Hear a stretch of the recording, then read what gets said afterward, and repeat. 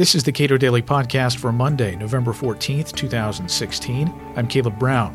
When your presidential legacy lives by the pen and the phone, it may also die by the pen and the phone.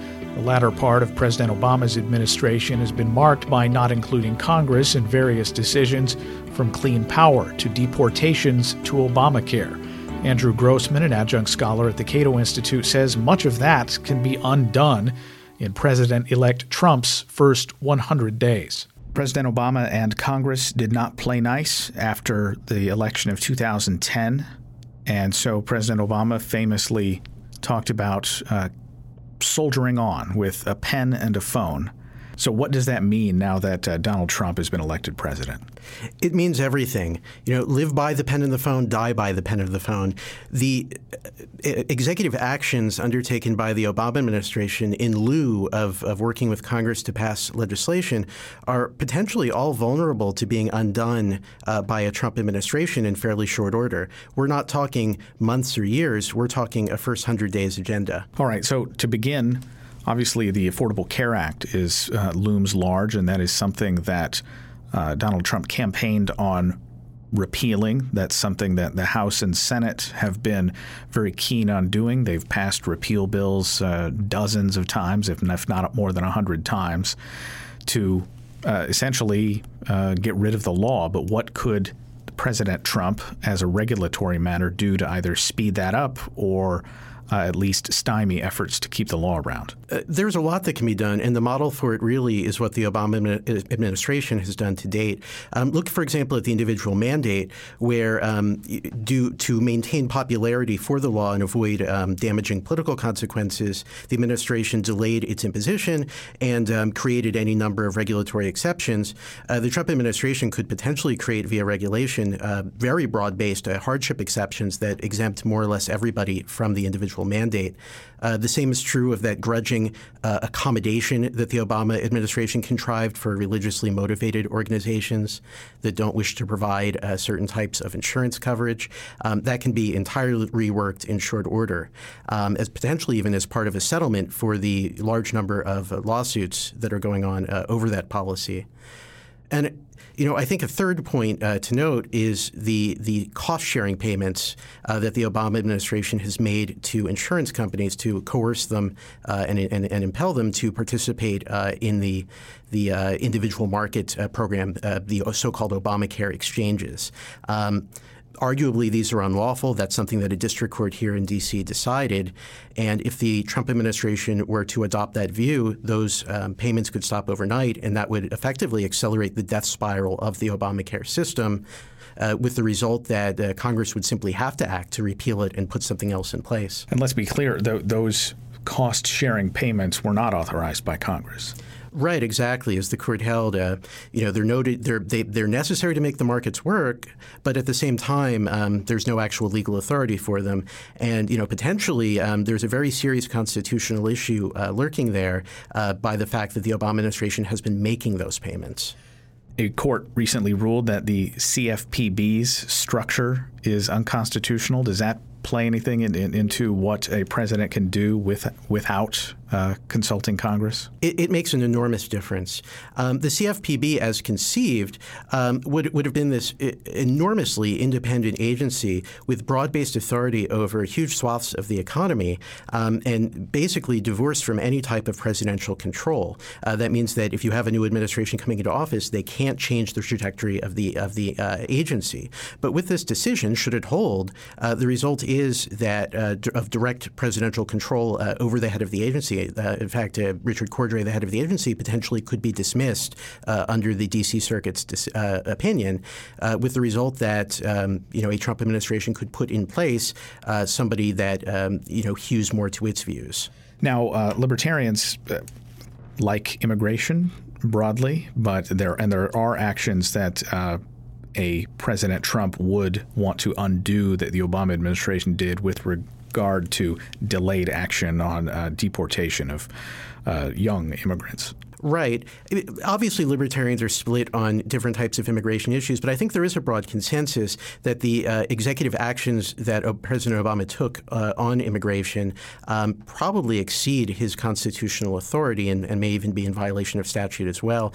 Those the so-called deferred action for childhood arrivals, or DACA, as well as the DAPA policy, these were implemented merely as executive memoranda, and those memoranda can be revoked in short order. All right. So what are some of the other regulatory issues where a President Trump could act quickly, specifically with respect to policies that Obama implemented as executive action? Well, it's the big ones. I mean, moving beyond Obamacare, you've got the Clean Power Plan, which was the EPA's plan to comprehensively regulate electricity generation across the country.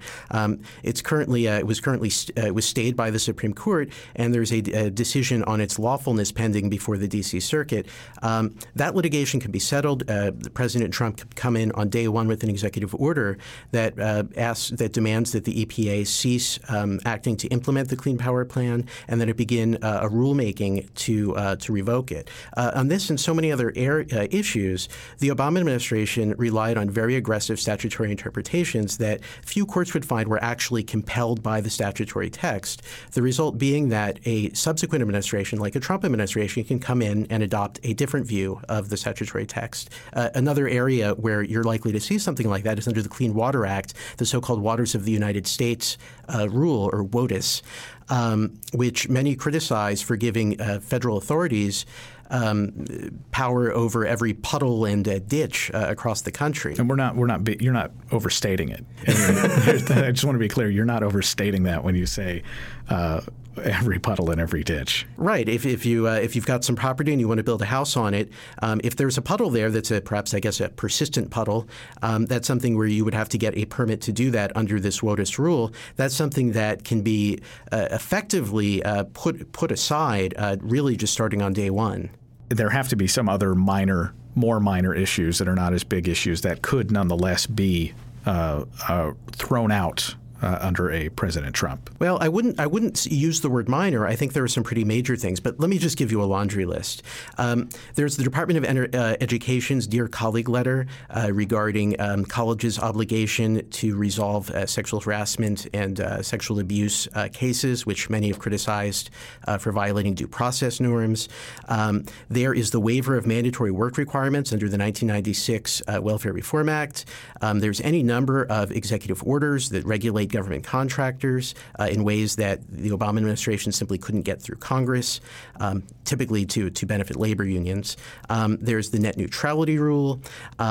Really, all of these actions that were undertaken simply by executive fiat can be undone by executive fiat, and that makes this unlike any other presidential transition that we've ever seen. When Donald Trump speaks or has spoken on the campaign trail, he has made it very clear that he's just talking about the last 8 years, that he's just talking about executive actions that have been taken in the last 8 years. So what does that mean? What difference does that make? There really is a limited look-back period here for a couple of reasons. One reason is that the Obama administration has relied so heavily on executive power, whereas previous administrations have worked with Congress to get their ideas, their policies wrought into law. It's much harder to change a law, but when a president does something on his own or the agency does it on its own, there really is the possibility that a subsequent administration can simply reverse it. Another thing is that the Obama administration, in a policy sense, has been so aggressive in furthering its agenda because it hasn't felt the need to work with Congress. And so you have so many very controversial policies that it's enacted. And I think a third reason is that the fact that it struck out on its own meant that it had to adopt policies in a way that perhaps it was half-baked. They couldn't control all of the details because they were hemmed in by statutes in certain respects. And the result was that a lot of policy compromises from their point of view that I think have proven somewhat unpopular.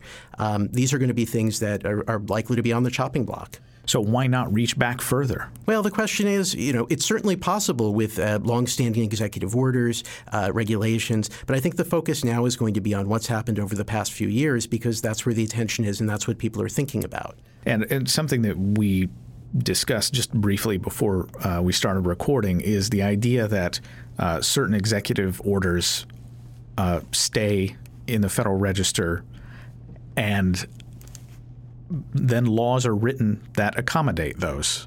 executive orders? Well, you've got this huge body of outstanding law and tradition and practice that people are accustomed to.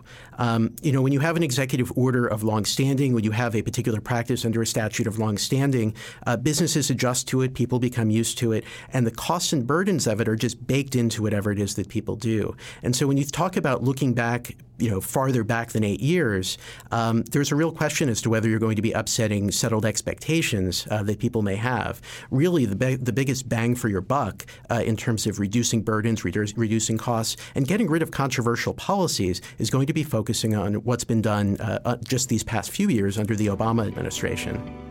Andrew Grossman is an adjunct scholar at the Cato Institute. Subscribe to this podcast at iTunes, Google Play, and with Cato's iOS app, and follow us on Twitter @Cato Podcast.